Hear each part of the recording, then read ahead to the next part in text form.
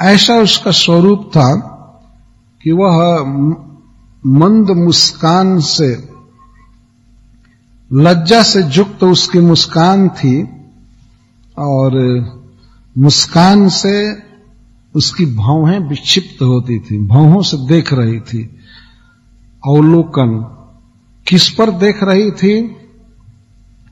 दैत्य पतियों पर विशेष रूप से, सामान्य दैत्यों पर नहीं देख रही थी, दैत्य पतियों की तरफ देख रही थी। और दैत्य पति सब आपस में कलह करते हुए जा रहे थे, तो मोहिनी उस पथ से आ रही थी जिस पथ से लोग झगड़ा करते हुए जा रहे थे।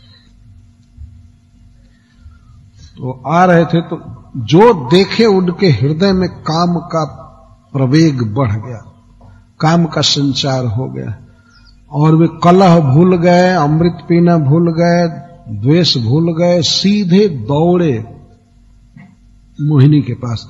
यहां तक कि जिसके हाथ में अमृत कलश था उस समय, वो भी पी नहीं रहा था, अब वो भूल गया अमृत पीना। मोहिनी को देखने के लिए, उससे बातचीत करने के लिए, और वैसे वो कपट से देख रही थी, जिस पर देखती थी तो उसको ये अनुभव होता था कि बस अब जिंदगी भर हमारे साथ रहेगी, ऐसा वो भाव व्यक्त कर रही थी। तो कोई परिचय नहीं, कुछ नहीं, और सर्वश्रेष्ठ सुंदरी इस तरह से नेत्र से संकेत करे, भौं से इशारा करे, तो स्वाभाविक था उनका उसमें लिप्त हो जाना, अनुरक्त हो जाना। तो वे अमृत पीना भूल गए, आपस का कलह भी भूल गए, सब कुछ भूल गया, उसको अनुकूल बनाने की चेष्टा करने लगे किसी तरह से। हे विधाता, हे इस जगत के ईश्वर, हमारा अहो भाग्य होता कि यदि ये मेरी गृहिणी बन जाती। उन लोग कहते थे हे ईश्वर, ये नहीं जानते थे कि वही ईश्वरी आ गई, वो ईश्वर ही आ गया। तुम लोग जो अपने को बुद्धिमान समझते हो, उनके भक्तों के हाथ से कलश छीन कर भागे हो, तो पता चल जाएगा। सब जगह व्यक्ति की चातुरी चलती है, लेकिन महामायावी भगवान पर चातुरी नहीं चल सकती है। ये लोग समझ रहे थे कि बहुत बुद्धिमान है, बहुत बुद्धिमान है, अमृत तो मिला ही, और दैव जोग से देखो जीवन में जो सबसे बड़ी उपलब्धि है वो इतनी सुंदरी स्त्री मिल गई। था नहीं हमारा कितना बड़ा भाग्य था, हमारा तो इतना बड़ा भाग्य है, और स्त्री पूरा अमृत भी ले जाएगी जो भाग्य को अभाग्य में बदलेगी। तो भगवान के हाथ से अमृत छीने और उस अनजान औरत के हाथ में अमृत का कलश दे दी। देखिए असुरों का यही विचार। उसको कह दी तुम हमारे पंच बन जाओ, हम लोगों में कलह है, इसको शांत कर दो, निर्णय कर दो। और वो स्त्री कहती है नहीं नहीं, मैं ऐसा काम कभी नहीं की हूं, हमको ये काम मत दीजिए, ऐसा मत कीजिए, वैसा मत कीजिए, मैं तो, आप लोग विश्वास मत कीजिए हम पर। तो और इनका विश्वास बढ़ गया। जस जस तापस कहै उदास तस तस निरपहि उपज विश्वास। जैसे जैसे वो अपनी अनभिज्ञता, अपनी सदोषता, अपना कपट व्यक्त कर रही थी, तो ये लोग वैसे वैसे और विश्वास बढ़ा रहे।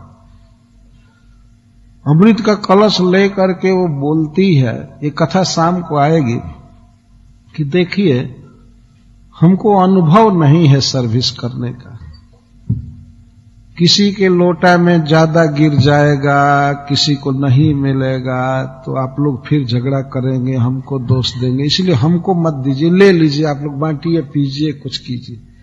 कितना कपट से वो बोल रही थी। वो अमृत का कलश लेने के लिए ही आई है और ले ली हाथ में। हाथ में जब ले ली तो कहते नहीं, हमसे गलती हो सकती है, किसी को मिलेगा, किसी को नहीं मिलेगा, गिर जाएगा, छलक जाएगा, घड़ा भी फूट सकता है, तो आप इसको ले लीजिए और हमको छोड़िए, मैं जिस रास्ते से आई हूं, जिस गांव की हूं, मुझको जाने दीजिए। तो वो तो सोचा अरे नहीं नहीं नहीं, वो लोग सोचे कि गलती हो, चाहे कुछ भी पीने को मिले या नहीं मिले, ये तो मिली ना, कुछ भी हो। तो वो लोग कहते हैं देखो, तुम एक व्यक्ति को सब दे दो, और चाहे स्वयं पी जाओ, चाहे फेंक दो, चाहे किसी को दो, तुम्हारी जो इच्छा हो करो, हम तो तुम्हारे कृतदास, बस तुम्हारे सद्गुण से ही हम तुम्हारे बस में हैं। और रियली वे अमृत पीना भूल गए। इस संसार में आदमी स्त्री के कारण सब कुछ भूल सकता है, और जब भगवान को भूला है तो और क्या नहीं भूल सकता। तो भगवान ने इसीलिए स्त्री रूप धारण किया है, उनको चक्कर में डाला है। वो कथा शाम को आएगी, किस तरह से लोग बात करते हैं, और अमृत का वितरण शाम को होगा। अमृत उत्पन्न हो गया, वितरण किया जाएगा। अब जो देवता होंगे वे पिएंगे।